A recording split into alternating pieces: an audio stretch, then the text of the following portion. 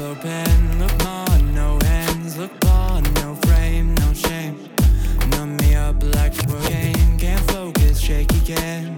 Which moment makes a man? 'Cause I'm hoping it just begins. Welcome, I'm Dr. Robert Groves, your host for the Groves Connection podcast.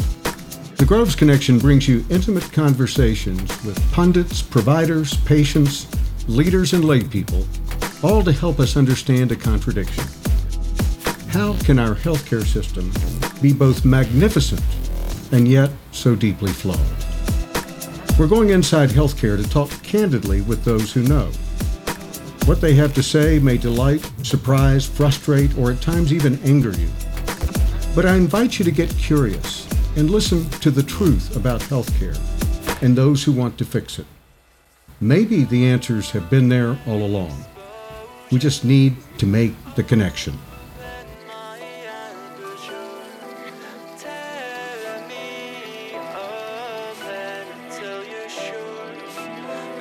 Are you ready to connect? Dr. Carlotta Rinke, welcome to the Groves Connection. Well, thank you. I remember meeting you for the first time, must have been 5-6 years ago now. And I really have enjoyed your mentorship in the payer industry, your ability to manipulate and read data and glean the message that it's trying to tell us. It's just been fabulous working with you. And I was so disappointed when you, not to begrudge your retirement, but when you sort of retired. You didn't really retire. We'll get to that later. But the first thing I'd like to ask you is, as you know, I'm going to ask about your background. Where'd you grow up? Where'd you go to elementary school? What was your early life like? Well, I grew up I'm a Midwestern girl. I should say women at this point. Yeah, but I grew up in St. Louis, Missouri, on the southwest side of the city. And actually, my mother was a Rosie the Riveter, and my father, they married after World War II. My father spent 5 years in the military during World War II and was in the Philippines. And so their engagement was delayed. With their engagement, their marriage was delayed 4 or 5 years. So it was kind of tough. So I had an older mother, and during that time, she worked in small arms plants. She worked for McDonnell Douglas aircraft, doing parts and quality engineering. Yeah. So she became a woman who made money and felt the power of being financially independent, being a single woman. Yeah. And her parents owned a bar and a tavern. She was a first-generation Croatian immigrant. So I put this into context about where and how I grew up, because I've been doing some memoir writing actually about this. And so I grew up in this southwest part of St. Louis. My father came back from the war, and he was a brewer for Anheuser-Busch, which was a skilled trade. I came from a working class background, and we moved into a neighborhood where there were the starter homes for a lot of business people. And anyway, it was an exposure to an aspiring middle class, educationally motivated, etc. So I grew up in the Southwest County, and I went to a Catholic high school, a Catholic elementary school, with the Sisters of Charity with these big hats. And so they were actually latent feminists. And so anyhow, I grew up in that setting and went to a public high school and really twisted my parents' arm not to go to a Catholic high school, but was in that public high school. And so that was sort of my entree into going toward medicine, going pre-med. But anyway, so that's kind of my background in a nutshell. But I want to say that I was really driven that my mother was really regretted ever not working anymore and being so financially disenfranchised. So, this really imprinted on me, and she had her sisters had some hard times. You needed to be able to make your own living, which was a new message for women of my generation. Yeah. Oh, you're supposed to go to college and get married, but that wasn't the messaging I received at all. Yeah. So she instilled in you the value of education, it sounds like. Yes. Yes. And self-sufficiency and independence, and that she was one of the earliest pioneers in that area, it sounds like, in this country. She was, And I remember she used to really love Barbara Walters, the woman journalist. She was one of the premier women journalists, Yes, yes. But, holding up female models who were, epitomized, the working independent woman. Now, Dad, did you know when you were in high school that you wanted to be a doctor, or was it, do you have some other kind of science pursuit in mind at that time? Well, it was the whole STEM, science, engineering, medicine, that really impacted me. Carlotta, do not go to college and get an arts and science degree. You need to get, some, strong mathematical and science background. So, but actually then I expressed interest in medicine. Boy, that sounds really interesting. My best friend, her father was a retired ophthalmologist. Gotcha, I thought, maybe that's what I want to do. But my mother just took that and ran. So I want to say that my first year in college, I did not want to be in calculus, chemistry. I took like these, really heavy science hours. And I thought, I don't want to do this. I don't want to be in a pre-med competitive environment. So where are you in college now? Oh, okay. So my first year, I actually went to the University of Colorado. Oh. Yeah, just for the first year. And it was out-of-state tuition. My parents weren't really behind it. Mm-hmm. And I really got lost. This was, during the student revolts. This was in 1971. Oh my goodness, yes. Yeah. So I came back home, and then I went to St. Louis University in St. Louis. And then my mother, anyhow, she, if you're not going to be a doctor, what else are you going to do with your college education? Yeah. But then I found a passion. I found a love for, the sciences. I found a track. I found my way, basically. Yeah. Now, tell us a little bit more about getting lost in Colorado. I mean, so 1971, that was the tail end of the 60s, 69, the Summer of Love had just happened. I can't remember when Kent State was, but it was a pretty tumultuous time for college. Yeah, the Vietnam War was really big. And this was the SDS, the Students for Democratic Society, which was kind of a volatile group. But in the university, there was a lot of drugs. There was a lot of, protests. And definite protests. Yeah. In fact, the day of the midterms, of the second semester, there was a student strike and nobody had classes and the exams were canceled. Yeah. A lot of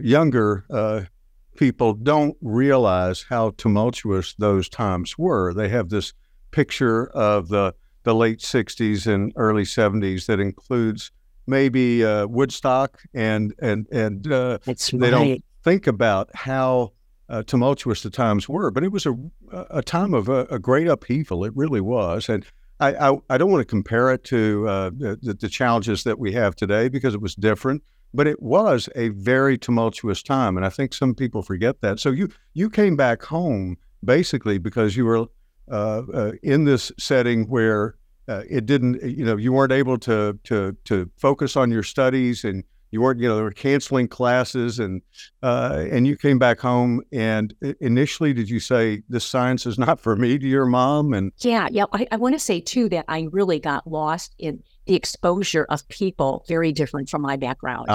People from from a lot of wealth. There were West Coasters. There were beautiful California women. One of the individuals that I met in my freshman year, her name was Curtly Parker, and her parents were engineers. She was from Colorado. And I remember her showing me, she had an album of Joni Mitchell, and Joni Mitchell's first album, Clouds, it was a self-portrait. And I looked at that, and it was my first exposure to like cultural feminism. She went on to become a physician. We never continued, but I remember some influential people having me think sort of differently from my very conservative Midwestern Southwest County background, and after you came back home, did college go well for you? Did you enjoy it? Were you on campus? It did, yeah. I was on campus, and I had an apartment. And, it was kind of a small crew of pre-med students, Gotcha. got together, very, very friendly, very, sharing studies, that kind of thing. Did you have other interests outside of the science track you were on? Or were there other things that you studied or wanted to study that you can get a chance to? Or? I wanted to major in philosophy, actually. Oh, wow. Yeah. I didn't know that. Yeah. There was a kibosh on that, right? Yeah. I could. So I did some secret poetry writing. Oh. Today, I have stashes of journaling from the 1970s to the 80s. And I'm sure that those are somewhat personal, but I'd love to see those. I mean, what a time to be writing down experiences. Did you journal when you were in Colorado?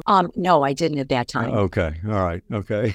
There's too much going on. My father saved all my letters, but they were censored to my dad. Yes. And so let's go to college now. And so you were on I'm going to be a doctor track with mom's attention and help. And so how did you decide where you were going to medical school, and where did you wind up? Well, I wound up at St. Louis University. And I applied to a couple of other Midwestern schools, but opted for St. Louis due to the people that I knew. And we were kind of a cohort who got in together. And what was your experience like in medical school as a woman in that era? Was it very different than it is today? Of course, and I want to say that it was Title IX of the Civil Rights Act. They applied that to requiring colleges to increase the number of women athletes, but it also applied to any schools that were receiving federal funding. Yes. At that time, I think there were like 10% of the class were women. Wow. Yeah. Yeah. So there was a very small amount, and they were from all over. There was a small group of us from St. Louis, but but I want to say it was really, really challenging. It was sort of like finding this dual role. I mean, the hippie culture was really not misogynistic, but it was, definitely women were kind of downplayed. Yeah, you had to compete like a man, essentially, if you wanted to get anywhere. Exactly. In my head, I always felt like I was the artist. That was my fantasy. I was thinking, this is not my whole life, but I made it my whole life, and I did well with it. I wasn't an AOA, student, but I was, I was in the middle, the average, and but I found a passion on the clinical, on the third year when you started doing your clinical rotations. Yeah. Then I really, because you're interacting with people closely, with patients, with each other, it's more of a community, residence rounds, that kind of thing. My minor in college, although they didn't assign minors, we didn't have that option, but my minor, essentially what I took a bunch of courses in, first of all, I enjoyed history. I loved philosophy, but my minor was in drama. No kidding. Yeah. So, and it was the clinical stuff that drew me as well. I pushed through all of the science part of it, but it was the relationships that really sold me on medicine, on being a doctor. And so I find that interesting that you have that sort of artist's heart, if you will, and that it wasn't until you got to relationship that it made sense to you that this could be a passion. Is that kind of accurate? Perfect. Yeah. I think that is actually something that we need to look for in physicians. I think we got away from that a little bit in terms of the interpersonal skills that are required to develop trust and a healing relationship, if you will.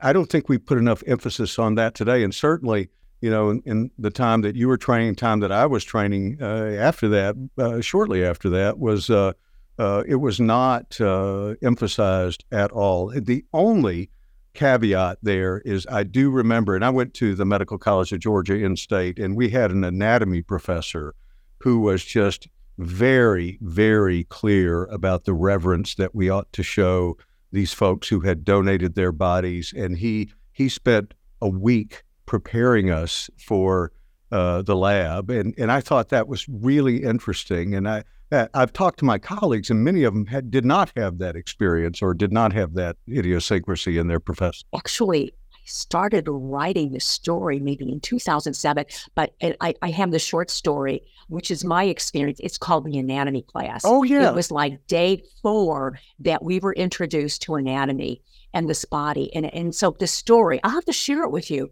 I'm just kind of editing it up. And I have multiple versions, but it was like, I just felt like I was invading a body. I had no psychological preparation. I know. One of my dissecting partners had taken anatomy as an undergraduate, so he dove right in there, and it was like, it's pretty profound, the impact, invading somebody else's body. Day 3 of medical school, it was like, what? Teaching you how to swim by throwing you in the deep end. Yeah, right. In a sense. How did you settle on a specialty? What was that process like for you? Well, again, it was the socialization. It was the internal medicine rotation. They call this the fleas. What do they call the surgeons? Yes. Yeah. But anyway, we'd go around thinking and analyzing and differential diagnosis, and then talk to the patients, and then talk to each other. So it was really kind of a community learning setting that really, surgery. It was like the surgery retraining. They're tough and they're not. Yeah. There was almost like a militaristic kind of an approach to surgery. Yes, and that dichotomy still exists to some extent today. I mean, we all have our notions about, what there are personality types that are typically drawn to surgery versus internal medicine. And where did you do your internship and residency then? It's the Medical College of Virginia, which is now VCU. Great school, great tradition there too. Yeah. Harold Fallon was our was the chair of the Department of Medicine. Oh yeah, he kind of keyed me into the American College of Physicians. He was really active in that organization. Anyway, and kind of gave a more academic approach. I don't know, kind of instilled in me an academic approach of our careers and how we think about medicine. So, I had the intellectual piece to it, and then the personal piece was where I was really engaged. But it was a very competitive residency. Mm-hmm, yeah. And I have to tell you, there were like 100 internal medicine residents. I think out of them, there were maybe like 10 women. 3 or 4 of them got asked to leave within the first half of the year. Wow. Yeah, it was grueling, That's pretty brutal, yeah. Again, I had a hard time, a struggle, because it was every other night. It was every third night, and then on the units every other night, and being sleep deprived. Yeah. And it was a very competitive residency program. And so the community wasn't there, and the women weren't. Yeah, that was a time before regulations around interns and residents' sleep requirements. And right. I'm fascinated when I think back on that, and I'm not even sure how I did it, because I remember the every third night, and then on 3 of those nights in a month, I would moonlight as well. Oh my and so gosh. And so I remember going for 48 hours at a time without sleep. Now, sometimes I'd catch some sleep here and there, but it was, I called it the rule of thirds. A third of the time you'll get some sleep. A third of the time you'll be interrupted all night. And a third of the time you're not going to bed. That was kind of how the routine went. Was there value in that, or was it excessive, or a little bit of both? I think it's important to maybe have that experience for a certain period of time, maybe 3 months out of your internship.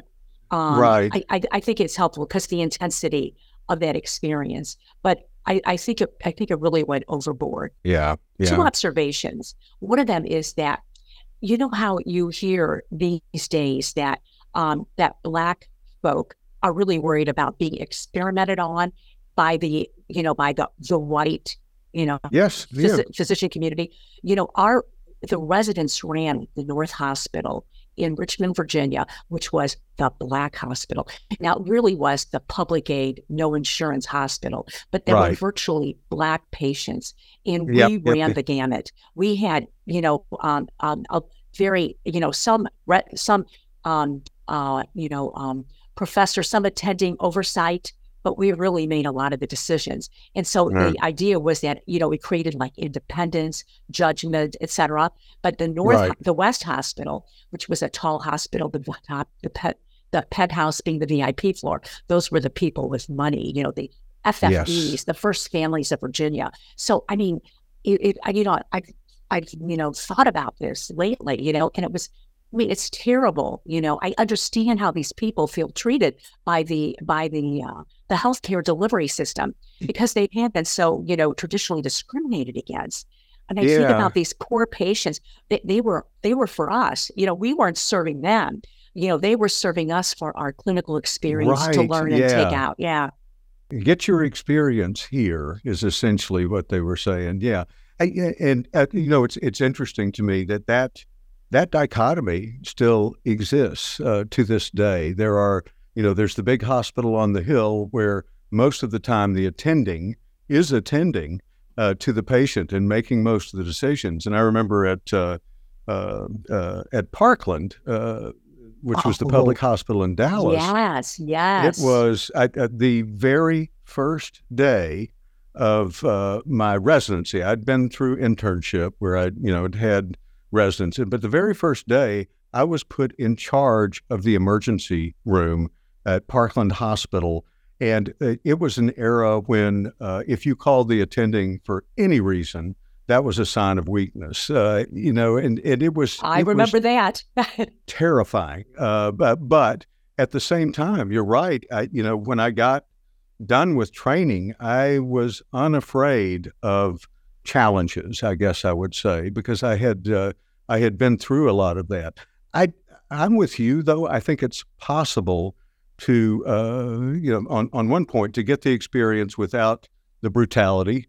And the second point on the dichotomy, I think we still need to work on that. And at Parkland, we did see it wasn't exclusively divided by race. It was essentially income.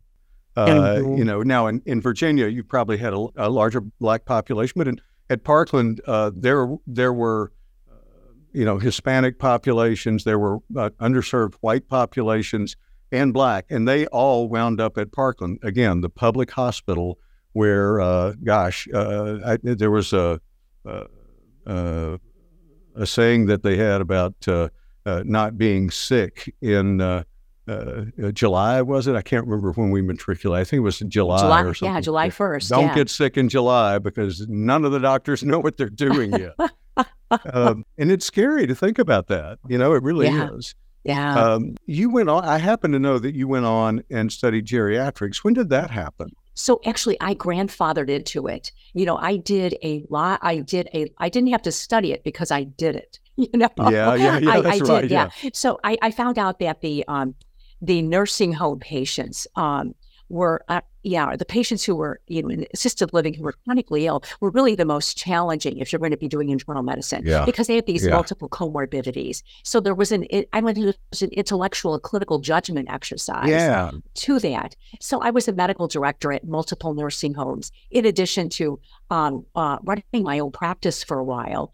And doing some moonlighting at the time in emergency room. I did a lot of healthcare in a lot of different settings. But anyway, I enjoyed that, believe that or not, because I had in different parts of the Northwest suburbs of Chicago. What was your trajectory? What was your first job after you completed all your training, you got your shingle, and what did you do first? Well, I did a medical journalism fellowship at JAMA. Wow.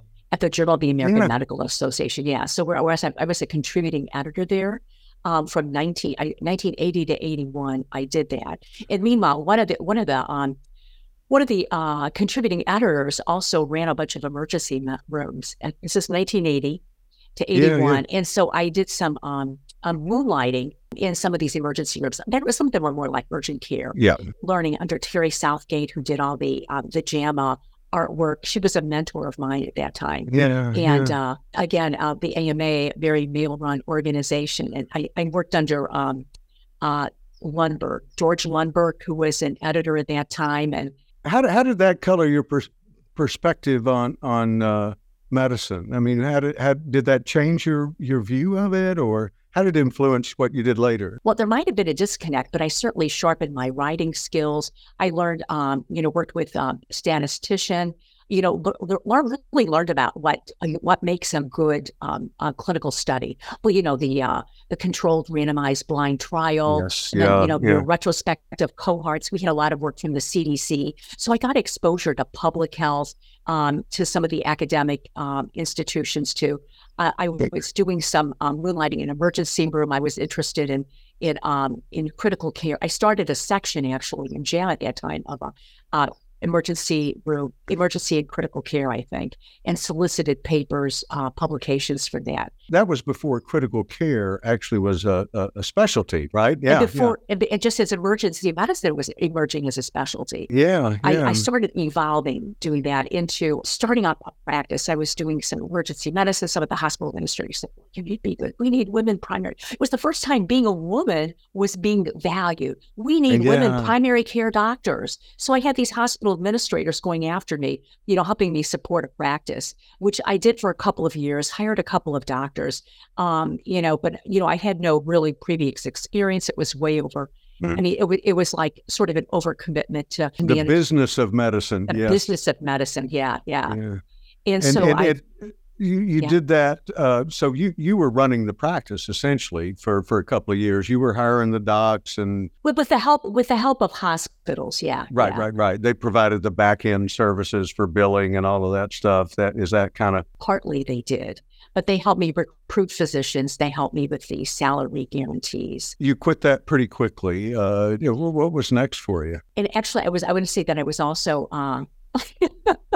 I was also an attending at Loyola University in their medical emergency room as well. Oh yeah. So I did a number of I was kind of so that's me. You're actually sampling everything in healthcare. It sounds like right. But then I sold the practice to the so I'm kind of jumping ahead here. 15 years. I sold my practice then to the hospital where the medical director. There was the guy who was.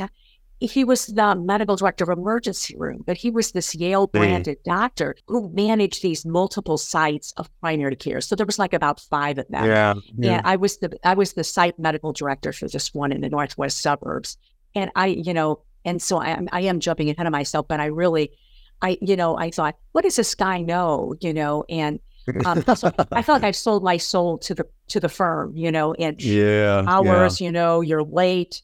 My whole life was under control. But I would round in. This is before hospitals, right? I'd round in the hospital in the morning and then come to the office and see patients. Bingo. And so there was a lot of driving there. But I love the hospital. I have to tell you, I love seeing patients in the hospital. Working with the specialists. So this was I was in the hospital community, and I was referring patients to the specialists, learning about what's going on. A lot of I want to say over the doctor's lounge, over the those consultants, on, just talking to people. There was a community in the hospital, which I really, really loved. To this day, I think that's a fundamental underpinning of good healthcare. Maybe that's just dating me. I don't know. But the practice that I started in, I guess after it was around early 91, 92. It was a hospital like that, that there was a community. I knew all the doctors. We had dinner parties together. We talked about cases. The physician's lounge was always full. And if you didn't like that, you could go to the surgeon's lounge, and find out what's going on with your patient in surgery, And it was just this, the surgeons would invite me in, dress out, come in, we'll show you, exactly what's going on here. There was that kind of environment. And I really, really missed that when I moved to the big city. It's just like, wow, this is different. This is not exactly, this is not easy, in the environment where not all the doctors know each other. And sometimes, in larger hospitals, the nurses don't know exactly who all the doctors are. It is a very different environment. And when you were talking earlier about your experience of selling to the man, I think is the way you put it. There's those 70s, early 70s roots coming out. But I wonder if that's not the experience of most physicians today, right? I mean, most physicians are employed today by large organizations, whether it be hospitals or giant practices or even venture capital. And private equity wanting to make an excess return, private for their equity. Yes. Yeah. Oh, that's the scary piece that I'm really worried about, actually. Yeah, and they're snapping up ED, anesthesia, dermatology, places where they think they can make a buck. Yeah, ophthalmology. Exactly. Yeah. And wanting to deliver that back to their investors, where do the physicians and where do the patients, fall into that kind of scenario? But anyway. What you just said there triggered a thought. I read an interesting piece that Hal Andrews, who is the CEO of Trilliant, which is an analytics company based in Nashville, Tennessee. And he wrote a whole piece about why our current iteration of value-based care won't work. And he said the issue is pretty simple. It's, yes, there are successful models out there, healthcare partners and others, including ChenMed, et cetera. But the benefits, meaning the cash, is accruing to the practice managers, not to the patients and not to the government. So it is a way of extracting money from the system. It's not that these models don't have value. It's that the framework in which they are set does not deliver that value to the ultimate payer, which is, the patients, you and me as patients, and so I thought that was a fascinating insight that I hadn't really gone there before. And you're kind of saying the same thing, that the money is not, in the case of private equity, well, if they improve care, if they improve efficiency, and that's one of the claims of private equity is we're professional managers, we know how to do this, but if there's any savings, it's not going to the system. It's going into the pockets of the folks who fund it. And that's why it's not going to work. And that's why it hasn't worked. What I think CMS has been doing this for 15 years now, not to mention the fact that it's tied to a fee-for-service system, which may not be the primary problem as we, look under the hood and drill down. It's, the fact that it's not going to the people who need it may be the primary problem. What do you think about Hal Andrews' thoughts on that? My concern is this unfettered capitalism. Yeah. Is what I call it, and it's really, it's gotten its roots, it's contaminated, it's toxic to medicine, because medicine was always about the nonprofit sector. It was about, I get there are downsides to it, but it was about, it was like, having pure science be the starting point before disseminating new treatments, new therapies. But it's sort of like this whole, and I'm going to really blame private equity. What they do is they do leverage buyouts.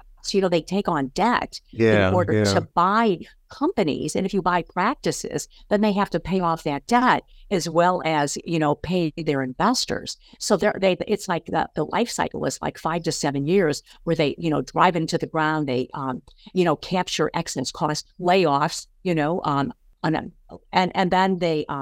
then they want to sell it to somebody else to sell it up. So I don't know how this is all going to play out, but it is worrisome because it's turning physicians not only as employees, but as like as commodities. Like the physicians who provide care are the commodities, but what they do is they provide an infrastructure of electronic scheduling, of seamless.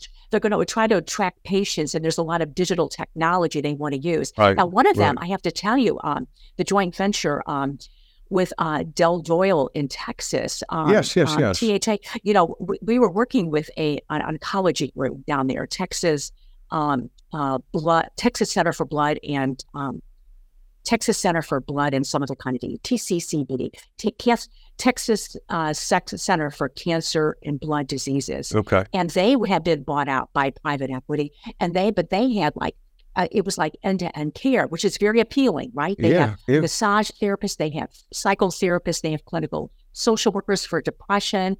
I mean, they have the whole thing. They're doing cancer screening, they're doing everything, but it's kind of very patient focused. So when we were talking about, getting employers to be able to use this cancer care, which is very connected, right? It's not like you're bouncing about 5 different doctors. They do RT, they do chemo.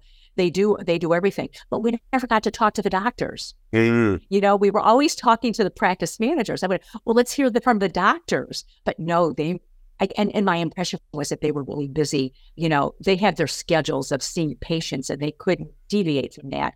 So, the days of sort of being a dilettante physician and being able to, explore other career routes, it just seems like it might be oppressive to the physicians. Meanwhile, trying to groom the patients and creating more income, more revenue, Yeah. I just don't know where that's going to all go, though, Yeah, the notion that it's the EMR alone that has created physician burnout is an oversimplification, way Right. oversimplification. That for me is symbolic of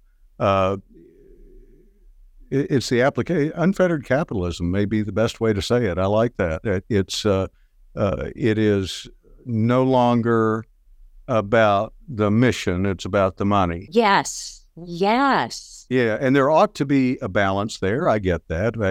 Famously, I can't remember who said it. Maybe it was Brent James. It said, no mission, no money, which may be where we're headed, but also no money, no mission. And I get it. You have to make enough money to keep the doors open and pay the folks that are delivering the care. But when it becomes only about the money, that's where we run astray. Yeah. And I've been having a conversation with one of the health. I don't want to be too specific here, but with one of the hospital systems here in Palm Springs, where I live. Right now, Carlotta, you're retired. You can say whatever you want to. Well, I don't want to implicate my local resources, but what I was told, and this is what really bothers me, is that I think emergency departments all over are having this problem post-COVID, but the emergency departments here in town, there's not a lot of primaries. The primaries, there's a shortage of primary care physicians, and they certainly, if they're young, they don't want to come to the desert amongst a bunch of retirees. With the shortage, people go into the emergency room. So the emergency room, the doctors, they're not available. This is a common complaint. And so the ER is like the bottom of the bear. It's the where the funnel, the bottom of the funnel. It's the catch-all. Yeah. And so I was saying, and so actually I had a bit bad experience there. And I wrote a series of consulting bullets about what they could do differently, because part of my career was in quality. And I worked with Don Berwick, IHI, patient flow and throughput was one of the areas that I worked in.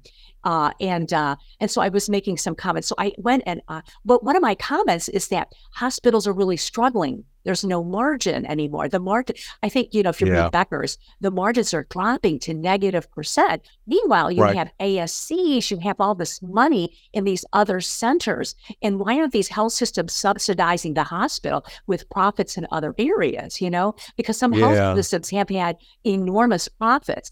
And actually, this is one of the news items that really caught my eye, is that Ascension Health, I think they're getting sued by the state of Wisconsin, Ascension Health out of St. Louis, because they closed a number of critical access hospitals in Wisconsin because of their they weren't revenue producing. They weren't profit and loss. They were losing money. And so then here, though, at this JP Morgan Healthcare Conference in San Francisco, I think in December, here they talk about the billions of dollars they have in their venture capital fund.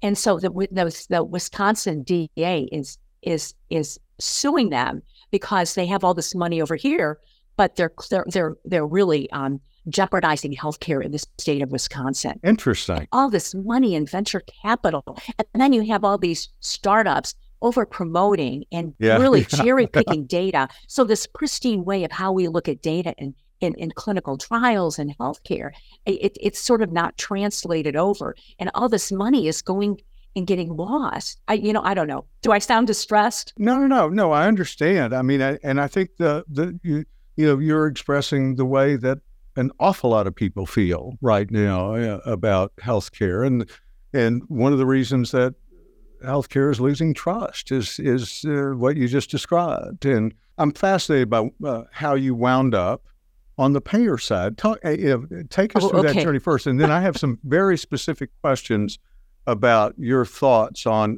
where we are today. But first, take us through the remainder of your career and how you wound up where you wound up. What happened is that I got so sick of working for the man, being enslaved by the firm, right? That I thought I'm going to get an MBA and I'm going to learn about the economics here because I want to be on the leader side. I want to be on the decision maker side. And so I took a sabbatical and got an MBA from Northwestern's Kellogg's program. Yes.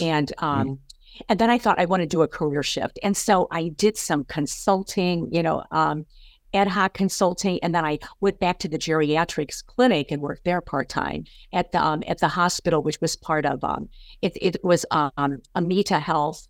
At that time, it was Alexian Brothers Health. And so I worked there and got involved in quality. The quality director said, well, hey, let's work. We got projects. So I got involved in quality and got a medical director. And then it turned into a chief quality officer, got involved in the IHI, and just loved working amongst all the different doctors, developed order sets, standardizing care, worked with anesthesiologists, cardiologists. How do we better screen perioperative medicine? I got into that area, but it was just really, I loved it. I loved working with all these different doctors and these different disciplines and trying to organize handoffs, looking at errors, just all the quality stuff. And then I got a job as a CMO in Kentucky for a couple of years. And that didn't last. It was Catholic Health Initiatives. It was a 3 or 4 hospital system, but there was the University of Louisville, and the Jewish hospital was the surgical training center for the University of Louisville Hospital. And so I got into the critical care unit rounding with the lung transplant and the liver transplant and the heart transplant. And I worked with the heart transplant. I mean, honestly, so the intellectual ken that I had. And so that's kind of me, that job ended. And so I was searching for another position. And I remember I got approached for working in this new area of ACOs and the payer side, and being on, the accountable care organizations, taking quality to these clinical contracts. Right. So I didn't do any medical director. I was never UM. I hated UM. Doctor, no, that was not who I was, but the quality. What I couldn't see you in a UM role. I just never could picture that. So I was curious about how you wound up where you wound up. But I want to say what I loved about quality was that, okay, so you made a mistake, so you could have done something better. How do we do better? How do we move on, as opposed to this punitive, penalizing, this negative way that a lot of medicine, had really developed. Right. You made a mistake. You were wrong. The chastisement, the shaming. Yeah, interesting. Well, that makes so much sense to me now. I have been puzzled by that for 6 years. So it's nice to know how that happened. To your point about Don Berwick, he wrote a piece, I guess the early 90s, maybe mid 90s, called The Toxicity of Pay for Performance. Are you familiar with that? I remember you telling me about it. It's a notion that I've taken to, his notion that pay for performance in itself is detrimental to the culture of medicine. And it's antithetical to continuous quality improvement, a la Deming. If you believe Deming, and if you believe Brent James, and if you believe those things are the way to manage quality, that approach, then it's antithetical to that. I take it. I like to think about it a little bit more broadly, and maybe that's the source of my basic insanity. But I read, Ian McGilchrist, The Master and His Emissary, which is about the brain and about left and right brain function, and he talks about how the master has lost control to his emissary, which is the left brain. The left brain, which is responsible for particular manipulation of the environment, and I'm way oversimplifying here. So, and the right brain, which is about context and situational awareness and relationship and meaning. And the left brain has gotten way too powerful. And I think of it in that way. I mean, it was this notion that came out of the business schools too, that it doesn't matter if you have any experience in this field because you manage by numbers anyhow, right? You just set the metrics right and send your workers off, and as long as they hit those metrics, you're a good manager. And Berwick makes some really intense points in his paper about, okay, that means even if you've got 25 metrics, what do you think that, how much of being a good physician do you think that approaches those 25 metrics? And there's going to be excess focus on those metrics. And the second thing you know immediately is those metrics are going to be massaged. You're going to hear the best story. You're not going to hear the real story. And he just goes through point after point after point about how this ultimately is destructive to the physician-patient relationship, to physician relationships, the whole 9 yards. And I believe that he's right. And it was Ian McGilchrist that triggered that notion that it's a bigger problem than just pay for performance. It's a bigger problem than just the EMR. It is trivializing and minimizing the value of a healing relationship, of trust between a physician and a patient. That's no longer value. That doesn't happen in 10 minutes, doesn't happen in 15. You know, I remember when I first started practice, I was allowed to, do whatever I wanted because my practice. So new patients were at least 90 minutes and we'd go over often. And follow-ups were never shorter than half an hour. And those would go over not infrequently. And I just think, this notion of unfettered capitalism has narrowed that down. And we've got this sense somehow that we can just automate the whole thing. And we're missing the fundamental piece of being a human being and what the mission is about. That's the horse I'm on right now. But anyway, your thoughts on that? I agree with you entirely. I mean, the 15-minute visit.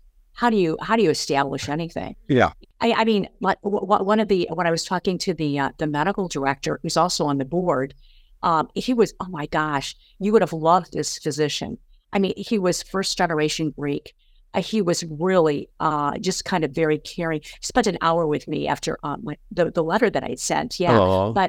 But he talked about, this is an example, 60% of their nursing staff were travelers, which means that they had no connection. They had no interest. Wow. Yeah. And that it really caused an uproar amongst the nurses. Yeah, because they're making a lot more than the nurses who've been loyal and stayed there. Exactly. Talked about how, the 15-minute visit, the automated visit. Yeah, it's hard. The connection between the hospitalist and the outpatient physician. I mean, the trust is not there. Mistakes.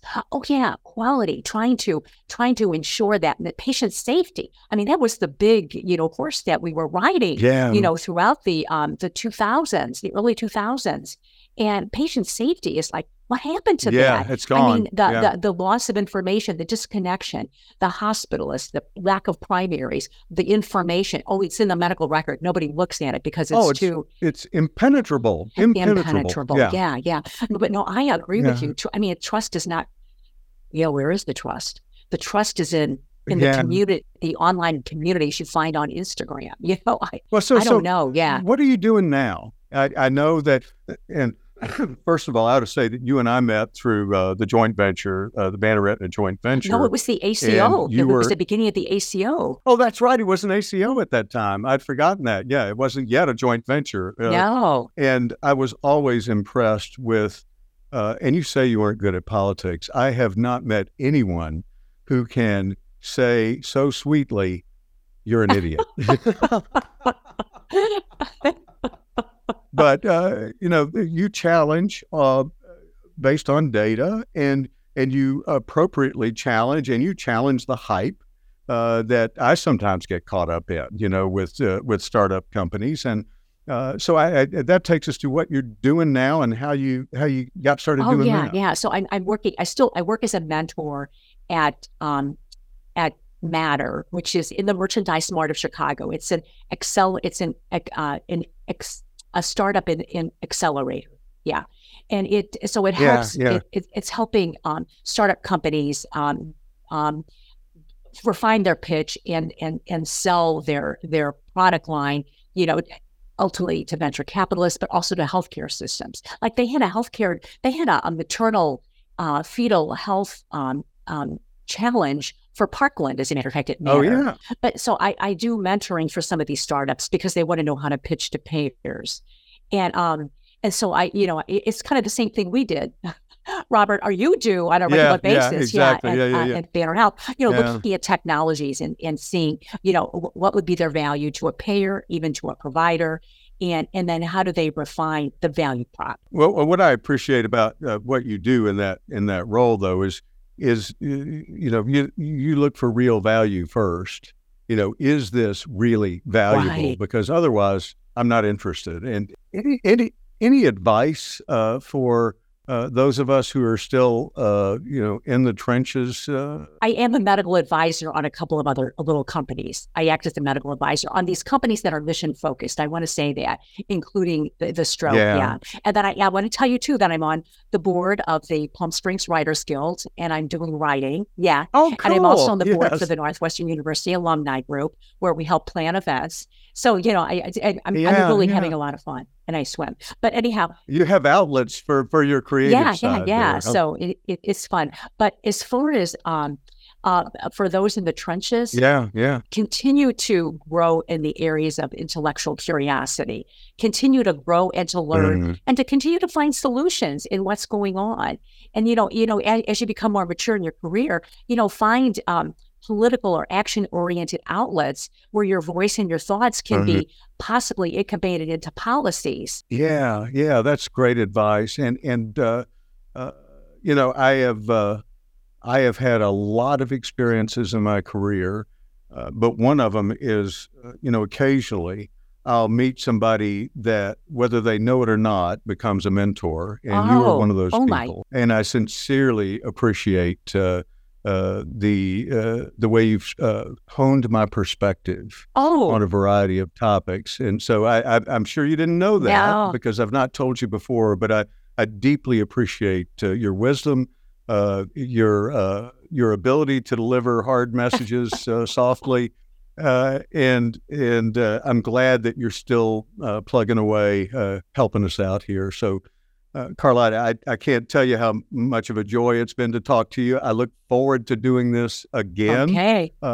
We've got so much we didn't have time to talk about. Well, I got to thank you, Robert, because you've been an inspiration. You have been a mentor. You have been a leader. I mean, you're doing really great things for healthcare in your position and actually disseminating with your speaking engagements.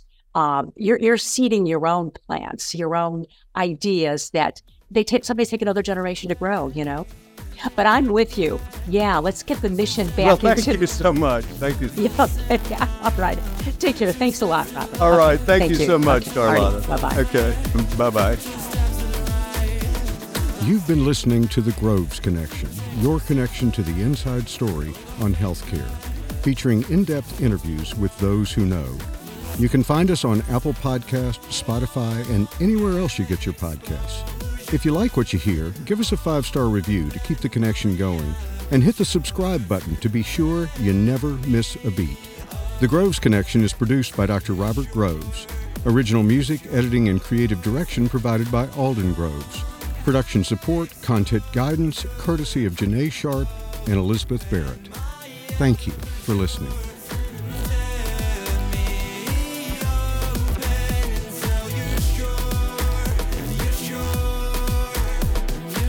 The professional ideas and opinions expressed in this podcast are mine and do not reflect those of any current or past employers. Thank you so much for listening, and we hope you'll join us next time on The Groves Connection.